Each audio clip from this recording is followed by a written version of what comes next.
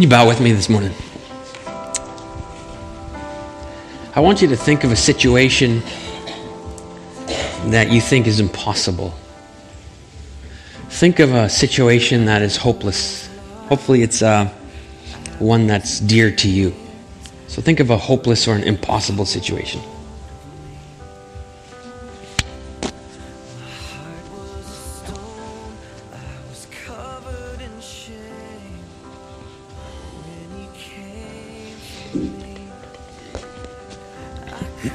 This morning, in my quiet time with the Lord, or semi-quiet time, I'm surrounded by kids, but semi-quiet time, and I came across a desperate dad whose son was demon-possessed. He would go into crazy convulsions, so much so that he would fall into the fire and be burned or thrown into the water and almost drowned.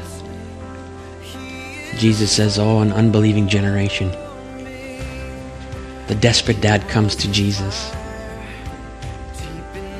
and he says this, "Jesus, I believe. Help my unbelief."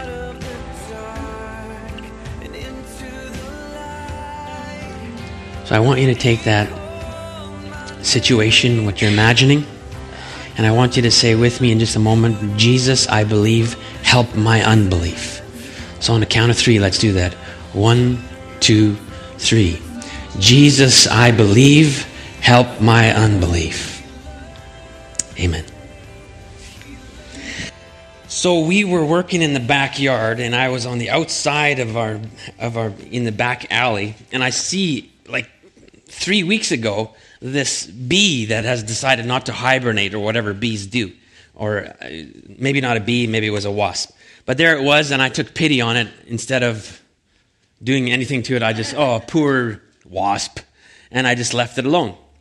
I walk inside, 15 minutes later, "Mom, Mom, Mom!" And what happened is Caden's freaking out because Mateo has been bitten. And Mateo cannot get bitten. So what happens here is this. I went back to the same pole where I saw this lethargic wasp, and it was gone.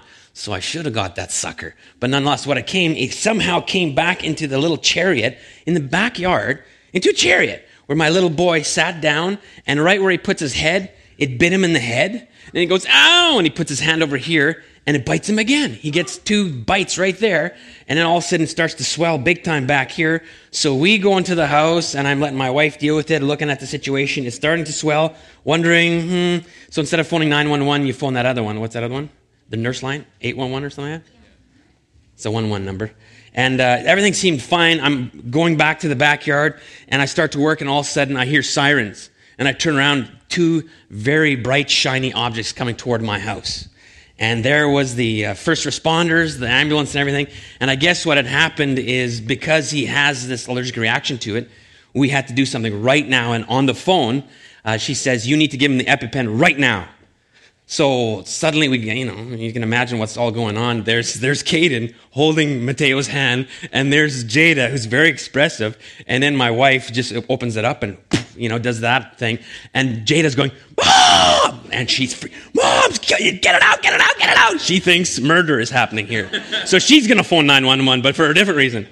So anyway, my cute little 3 Apple High kid goes into the ambulance and is taken. I tell you, needles freak me out, but needles are also good.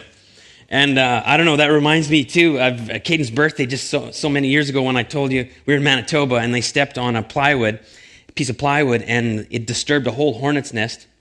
And they each, on Caden's birthday, Caden and Jada got 11 bites that day in one shot. That would have killed my little boy. So I'm very thankful for needles. I'm very thankful for things like that. But today I want us to consider this. Are you immunized? Have you gotten a needle? Are you spiritually immunized? And I want to look at it in 2 ways this morning. I want to know that have you been poked with the needle of death and you've tasted death enough that all you want now is life? Or have you been poked with the needle of just a little bit of Jesus, that you think you have just enough Jesus, that you're actually inoculated, that you don't really want Jesus, you just want stuff about Jesus. That's where I want to go this morning. Heavenly Father, open up your word to us, and I just pray that it becomes real. And it's exciting, your word, so help me not to get in the way of it. In Christ's name, amen. So you'll remember just after the 9/11 attack, there's all sorts, like everybody was scared to open mail because of anthrax and all the other things, powdery substances. And then there was also this talk of bioterrorist threats that somewhere around the world they had kept these little vials of certain diseases like smallpox. And people are going, why in the world would we keep smallpox when we eradicated it?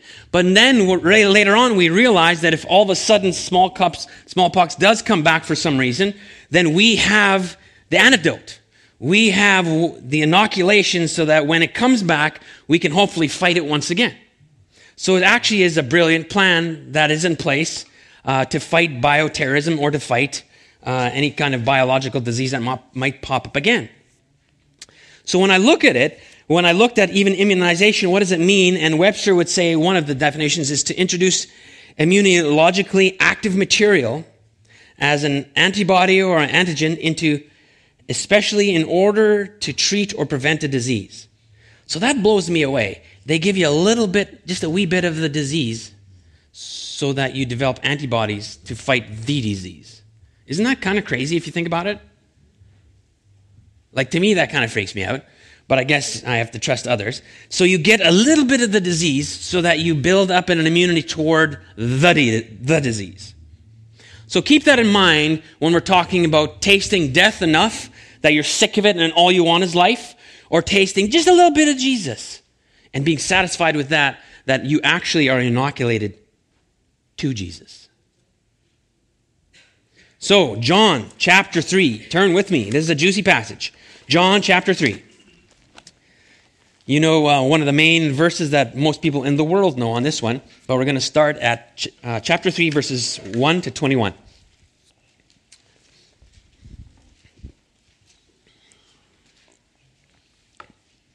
John 3, starting in verse 1. Now, there was a man of the Pharisees named Nicodemus. So Pharisee was a high-fluting guy with the law of God. So he should have been tight with God since he was so religious. He was a member of the Jewish ruling council. He came to Jesus at night and said, Rabbi, or teacher, we know you're a teacher who has come from God, for no one could perform the miraculous signs you're doing if God were not with him. In reply, Jesus declared, I tell you the truth, no one can see the kingdom of God unless he is born again. How can a man be born when he's old? Nicodemus asked. Surely he cannot enter a second time into his mother's womb to be born. Jesus answered, I tell you the truth, no one can enter the kingdom of God unless he is born of water and the Spirit. Flesh gives birth to flesh, but a spirit gives birth to spirit. You should not be surprised at my saying, you must be born again. The wind blows wherever it pleases. You hear its sound, but you cannot tell where it comes from or where it's going. So it is with everyone born of the Spirit. So just a bit of background there. You wonder, and sometimes we see, and we've looked at Nicodemus as kind of an undercover brother, that he's one of those guys that believes in Jesus, but he comes to him at night. And I'm not sure. He could actually be coming at night simply because he actually wants to prove him wrong, or he wants to prove him right. I'm not sure. But here it seems as though he comes and he's coming to verify, because he is a member of the Sanhedrin and he will be able to tell whether Jesus is true or not true. So I'm not sure if he's being a bit pomp or if he thinks a lot of himself. Not sure on that one. But he comes, and I can almost see that they might be meeting together, and then a draft comes through, and Jesus says, the wind blows wherever it pleases. You hear its sound, but you cannot tell where it comes from or where it's going. So it is with everyone born of the Spirit. Nicodemus knows he's been born of the flesh. Obviously, he came from his mother's womb, but now he's being born again. Well, what am I supposed to do? He's an old man. He's probably in his 70s. He's supposed to crawl back into it. That's kind of a bad word picture, right? But that's what he's kind of saying. So he's trying to ask this. And then verse 9, how can this be, Nicodemus asks. You are Israel's teacher?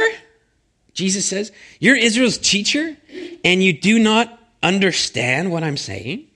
I tell you the truth, we speak of what we know, and we testify to what we have seen, But still, you people do not accept our testimony. I have spoken to you of earthly things, and you do not believe. How then will you believe if I speak of heavenly things? No one has ever gone into heaven except the one who came from heaven, the Son of Man, a.k.a. Jesus. Just as Moses lifted up the snake in the desert, so the Son of Man must be lifted up, that everyone who believes in him may have eternal life. For God so loved the world that he gave his one and only Son, that whoever believes in him should not perish, but have eternal life. For God did not send his Son into the world to condemn the world, but that the world through him might be saved. Whoever believes in him is not condemned, but whoever does not believe stands condemned already, because he has not believed in the name of God's one and only Son. So this is the verdict. Light has come into the world, but men love darkness instead of light, because their deeds were evil. Everyone who does evil hates the light and will not come into the light for fear that his deeds will be exposed. But whoever lives by the truth comes into the light, so that it may be seen plainly that what he has done has been done through God. May God bless the reading of his word. I love this. In this passage, we're not going to parse it all apart, but what's interesting here is there seems to be something more than just what we read. And what I mean by that, it says, for God so loved the world that he gave his only begotten Son, that whoever believes. But you know as well as I do that just simply saying a little itsy-bitsy prayer or believing as in, yeah, I believe in Jesus, and we continue on. James makes it very, very obvious when he says, even the demons believe and shudder. So if you sit there and believe, quote unquote, in Jesus, but there's zero change in your life, then do you really believe in Jesus? There's a big difference there. There's a big difference there. And then it's also a characteristic of a believer that he doesn't run again to his stuff of old, to the darkness, to the evil, to the things in the shadows, but he is true with himself because he's true with God, so he can open up the blind and see all the dust bunnies going on because he's going, this is me and Jesus Christ died on the cross for me. And if you can't do that, then perhaps there still is something in you that's drawn to the darkness and run away from the light. That's the characteristics that he's talking about here. Here, in just verse 16 and on, this is what the Message says, and I think it's kind of a neat way of saying it. This is how much God loved the world. He gave his only Son, his one and only Son. And this is why, so that no one need be destroyed. By believing in him, anyone can have a whole and lasting life. God didn't go to all the trouble of sending his Son merely to point an accusing finger, telling the world how bad it was. He came to help, to put the world right, to put the world right again. Anyone who trusts in him is acquitted. Anyone who refuses to trust in him has long since been under the death sentence without even knowing it. And why? Because of that person's failure to believe in the one-of-a-kind Son of God when introduced to him. So this is the crisis we're in. God's light streamed into the world, but men and women everywhere ran for darkness. They went for the darkness because they were not really interested in pleasing God. Everyone who makes a practice of doing evil, addicted to denial and delusion, hates God light and won't come near it, fearing a painful exposure. But anyone working and living in truth and reality welcomes God light, so the work can be seen for the God work that it is. Right now I'm in a small group. Nobody really knows this, but I'm in a small group called Freedom Session. And it's not very fun. It's Freedom Session because it's kind of based on 12-step program. So you kind of realize that there's stuff in your life that ain't so good, and you do inventories, mirror inventories of what God appreciates you got to admit it. But then all sorts of inventories of things that you've done wrong or how you've hurt people, you got to make amends. It follows the 12-step program.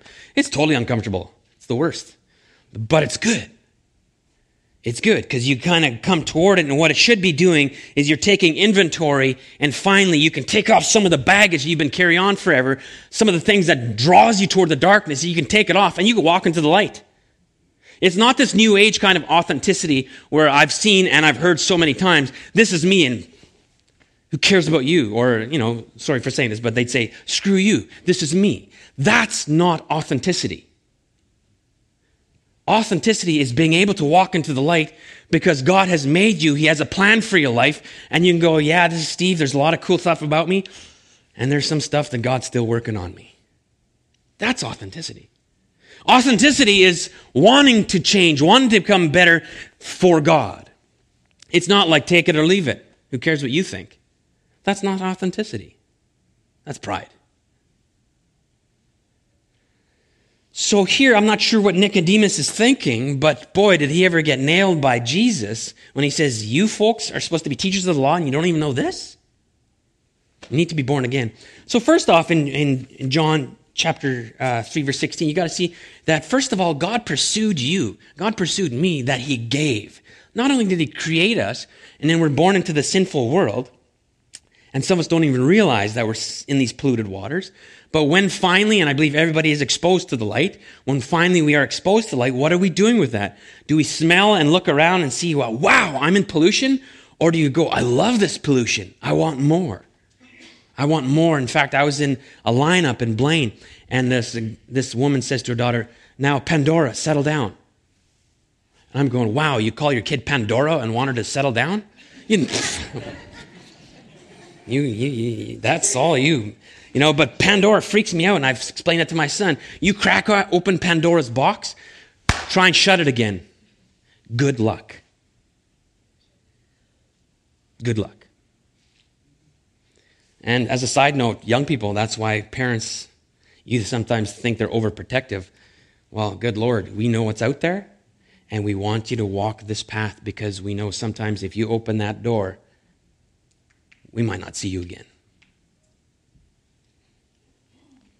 God gave, and also now he says, and for God so loved the world, he gave his only begotten Son, that whosoever believes in him should not perish, but have everlasting life. Believes, we've already just talked a little bit about, is in John or in James. We know that demons believe, so we're talking about something different here. Because if you actually believe something, you're going to go for it. You're going to do it. There's a confidence. There's a faith. There's a trust in believing. And Numbers chapter 21, I got to read this for you. It's a fantastic story. So keep your finger in John chapter 3, but also go to Numbers 21. This is a fascinating story. 21, starting at verse 4.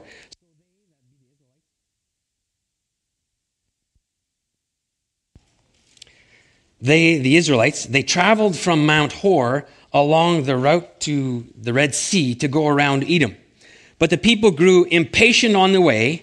They spoke against God and against Moses. You got to remember they were relieved from Egypt. They went through the Exodus. They've seen God at work in so many different ways. They were free, no longer slaves, but now they're walking around for many years. And it's interesting. The people became impatient along the way, and they grumbled against God.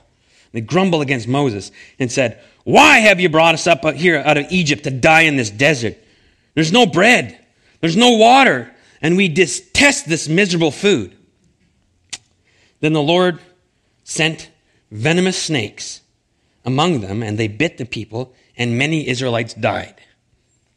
The people came to Moses and said, we've sinned. We've spoke against the Lord and against you. Pray that the Lord will take these snakes away from us. So Moses prayed for the people. Interesting, verse 8. The Lord said to Moses, make a snake and put it up on a pole. Anyone who is bitten can look at it and live. So Moses made a bronze snake. He put it up on a pole. Then, when anyone was bitten by a snake and looked at the bronze snake, he lived. I think I would have done something different there. God, come on, really? That's kind of a crazy way of doing all this stuff, right? Can you imagine that if snakes came in here now? Okay, everyone, just look up at my bronze snake. You're going, what? You're going to be first aid kit downstairs. You're going to be looking for the RN that's within here or a doctor. You'll do anything, 911, but you're going to, bronze snake, he's lost it, right? So there's something here that's just unbelievable. And it's not the snake that had all these powers that you look up at it, There's something that when they looked up and believed to look up in faith, that somehow God intervened or quickened something that the person could live. But the folks, first of all, what happened to them? If they weren't bitten, did it help? What was the whole sequence of events here? When they were what? Bitten, then they looked up in faith, right? Some of us, we're still clueless that we've been bitten by death. For all have sinned and fall short of the glory of God. And the wages of sin is death. So that's number one. If something hurts down here, perhaps it's because you've been bitten by a snake. Or stuff's not going right in your life. Or perhaps you're feeling empty. Or perhaps you're looking around and, what have you done with? I don't know. But at the end of the day, have you turned toward Jesus Christ and in faith looked toward him? And some way, somehow, in the great mysteries of God is when we do that in faith. Somehow he quickens us and sends us the Holy Spirit so that now not only are we cleansed and we live freely with God and we can walk into the light, but as a bonus, he sends his Holy Spirit to help us walk into the light. And that's crazy. Think about that. We serve a God that not only has done something incredible by being a martyr, but he died on the cross, rose again. If that's not enough, he sends somebody to help us out. This is incredible. This is the gospel, my friends. So much as the serpent was lifted up on the pole, somebody said, so the Son of God would be lifted up on the cross. Why? To save us from sin and death. In the camp of Israel, the solution to the serpent problem was not in killing the serpents. That would make sense. Just kill as many as you can. Nope. The solution wasn't there. The solution wasn't in making medicine. The solution was not in pretending that they were not there. The solution was not in passing anti-serpent laws or climbing the pole. The answer was in looking by faith at the uplifted serpent. And what was the serpent a symbol of in this, just in Numbers, not in John, in Numbers? What was it a symbol to these people? Sin and death. So they actually have to stare death in the eyes. This is mind-boggling for me. I don't know about you. So what I'm trying to say is you want to experience Easter? Take a good look at Good Friday.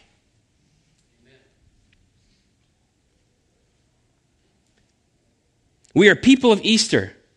And I'm not saying camp out at Good Friday because we have stuff to celebrate. We have resurrection life. So don't camp out there. But I'm saying take a good look at Friday if you want to have a Sunday. So also, Jesus says, the Son of Man will be lifted up, and as you look at his death, your problem with death will be solved. It's like this guy Neil said. It's a striking biblical example of the principle that sometimes like cures like. So, one of the greatest medical innovations in recent centuries is the development of the vaccine. If a doctor injects your body with a small amount of the disease you want to avoid, your cells will produce the antibodies that will ward off the disease should you later come into contact with it. So going back to John 3 and Numbers 21, folks had to look at the problem in faith to experience the solution.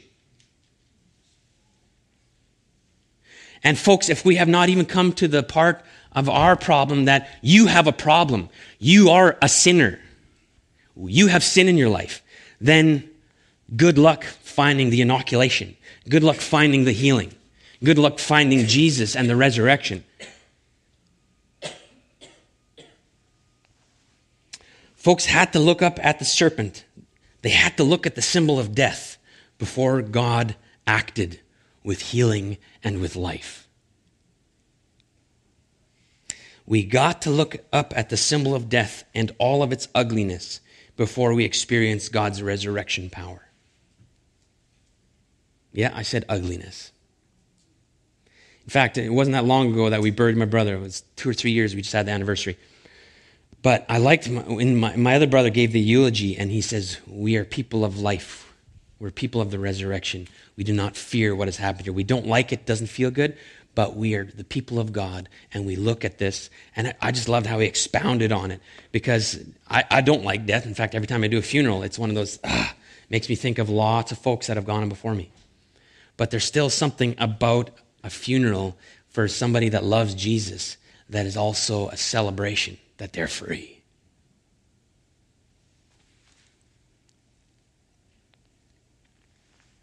It's only when we understand that all have sinned and fall short of the glory of God. It's only when we understand, stare at that for a second. Where we're born into sin and we're sinners. If you're not a sinner, you don't need Jesus this morning. Scott Hosey says this. I like what he says, so I'll just read it. So, in the gospel, Jesus is raised up on a cross in death. The wages of sin is death, and so death is our problem as sinful people. Somehow, when we cast our eyes on Jesus' death, we receive the gospel vaccine, as it were. But what that means is that the way a person gets born again, as Jesus has been describing this to Nicodemus, is precisely by being crucified with Christ. This, then, is the direct setup for John 3:16. We all love the promise of eternal life, just like David Crowder says, everybody wants to go to heaven, but nobody wants to die. We all love the promise of eternal life. We all are drawn to the promise that we will not perish, and we all like the apparent simplicity that all we need to do is get these good things. To get these good things is to believe, quote unquote.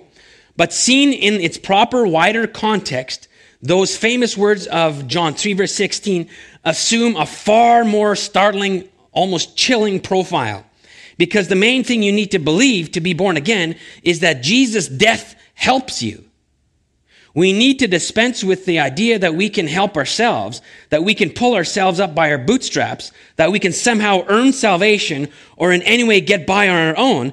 Nicodemus had to dump the notion that his highfalutin religious credentials cut any ice with God. Nicodemus had to die to all of it. But the funny thing about being dead is that the dead person is, by definition, completely unable to do another blessed thing.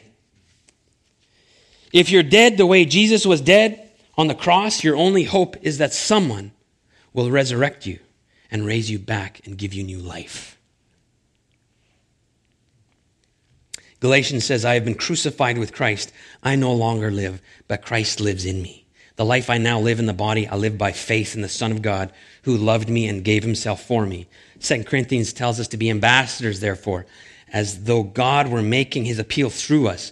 We implore you on Christ's behalf, be reconciled to God. God made him who knew no sin to be sin for us, so that in him we might become the righteousness of God. Folks, have you tasted enough of death?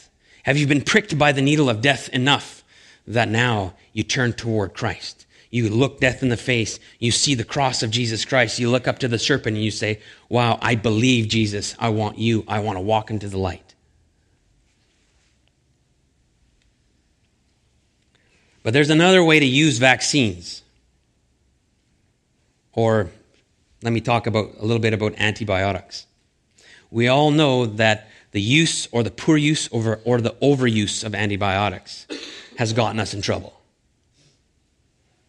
Skye Jethani says that we used to believe that when young folks walked away from the church, so, 17, 18, 19, that's heartbreaking, but they'll come back. When they get married or after a couple years of life or maybe their first child, they'll come back. Well, research says that that's grim and slim pickings now. Lots of people, when they leave the church, they leave the church. So he's studying this, wondering what in the world, and this is his premise. Research, so they're not coming back. So he thinks that we're inoculating people to Jesus. So he thinks that in a lot of our churches, I come over here to Chris and I give him a needle, just a little bit of Jesus, that all of a sudden when that part of the inoculation or that part of Jesus that he heard falls apart, his faith falls apart. Then I come over here to Andrew and I give him a little bit different side of Jesus. And then when he goes on missions, and he's been serving God, which he does a ton. So he goes on missions. And then all of a sudden bad news comes to his family. He says, God, I've been serving you. I've been doing everything for you. But yet God seems to not have been faithful to him, his faith falls apart and he walks away from God and the church. So Skye Jethani is saying somehow we've inoculated young people or people to Jesus Christ because we've just given them a little piece of Jesus. Let me tell you just a bit. I won't go on here. But in his book called With, W-I-T-H, he outlines 5 ways of how we view God. One of them is life under God. So here I am and I serve God. And I kind of grew up in that environment where I was kind of under legalism. I felt like I had to do stuff. In fact, I remember as a little kid, if I did something bad, I knew it was going to be bad, I walked really softly and very safely that day. I'd put on my seatbelt and stuff just in case God wanted to wipe me out, right?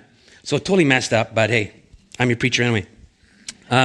So that's life under God, which becomes a moralism.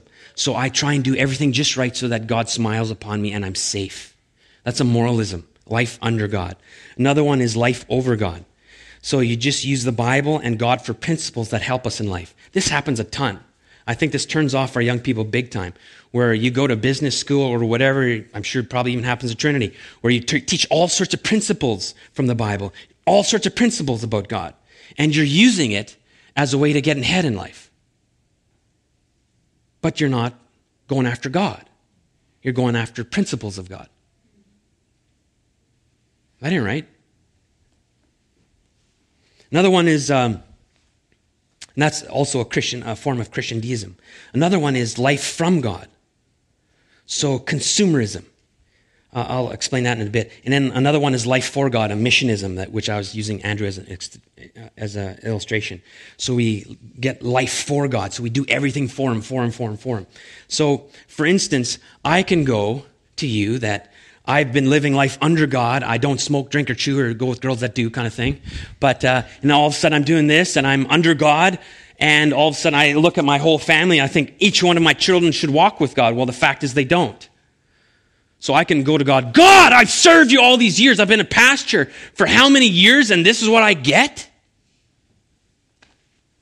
You see how my faith could break down? God, Skye says again, God is often seen as a means to an end. For example, life from God uses him to supply our material needs. Life over God uses him as a source of principles or laws. Life under God tries to manipulate God through obedience to secure blessings and avoid calamity. And life for God uses him and his mission to gain a sense of direction. Now here's the secret. I've given you 4. I said there's 5. 4. All 4 of those, there's something legit and good about each one of those. We have to be under God, as in he's the Lord, I am not. I love it when I have a sense of calling and I go on mission. I love it when I do receive spiritual blessings and I do receive material blessings, absolutely. But you isolate all of those, and then you're left with a very feeble God. So he says, in each of these postures, we end up being ultimately about our attempt to control God and to control our lives. But he says the 5th thing that we need is we need life with God. With God. Not just from, not just for, not just under, and not just over. We need life with God. So I want to conclude with a statement from an incredible writer and a man that we're going to miss, John Stott. John Stott said this, "For the discipleship principle is clear. The poorer our vision of Christ, the poorer our discipleship will be. Whereas the richer our vision of Christ, the richer our discipleship will be." So if you have just a one-sided or a lame view of Jesus, lame views of Jesus puts out lame disciples of Jesus. You have a rich, full view of Christ. You will continue to grow into that until the day you pass from this world. So I leave you with the question. Have you been inoculated from death? Have you tasted death enough that I want Jesus? Or have you tasted just enough of Jesus to actually inoculate yourself from him? Heavenly Father, thank you for the folks that showed up this morning, and I pray a blessing upon them. I preach because this is preached to me. Lord, I know I've grown up often life under God, or I've felt like I get life from you, or I want to get stuff from you. And Lord, forgive us for that. Help us to see that it's the full meal deal. That, Lord, even through hard times, through good times, through sickness and through health, Lord, you're there with us, and we are with you. We thank you for your spiritual and material blessings.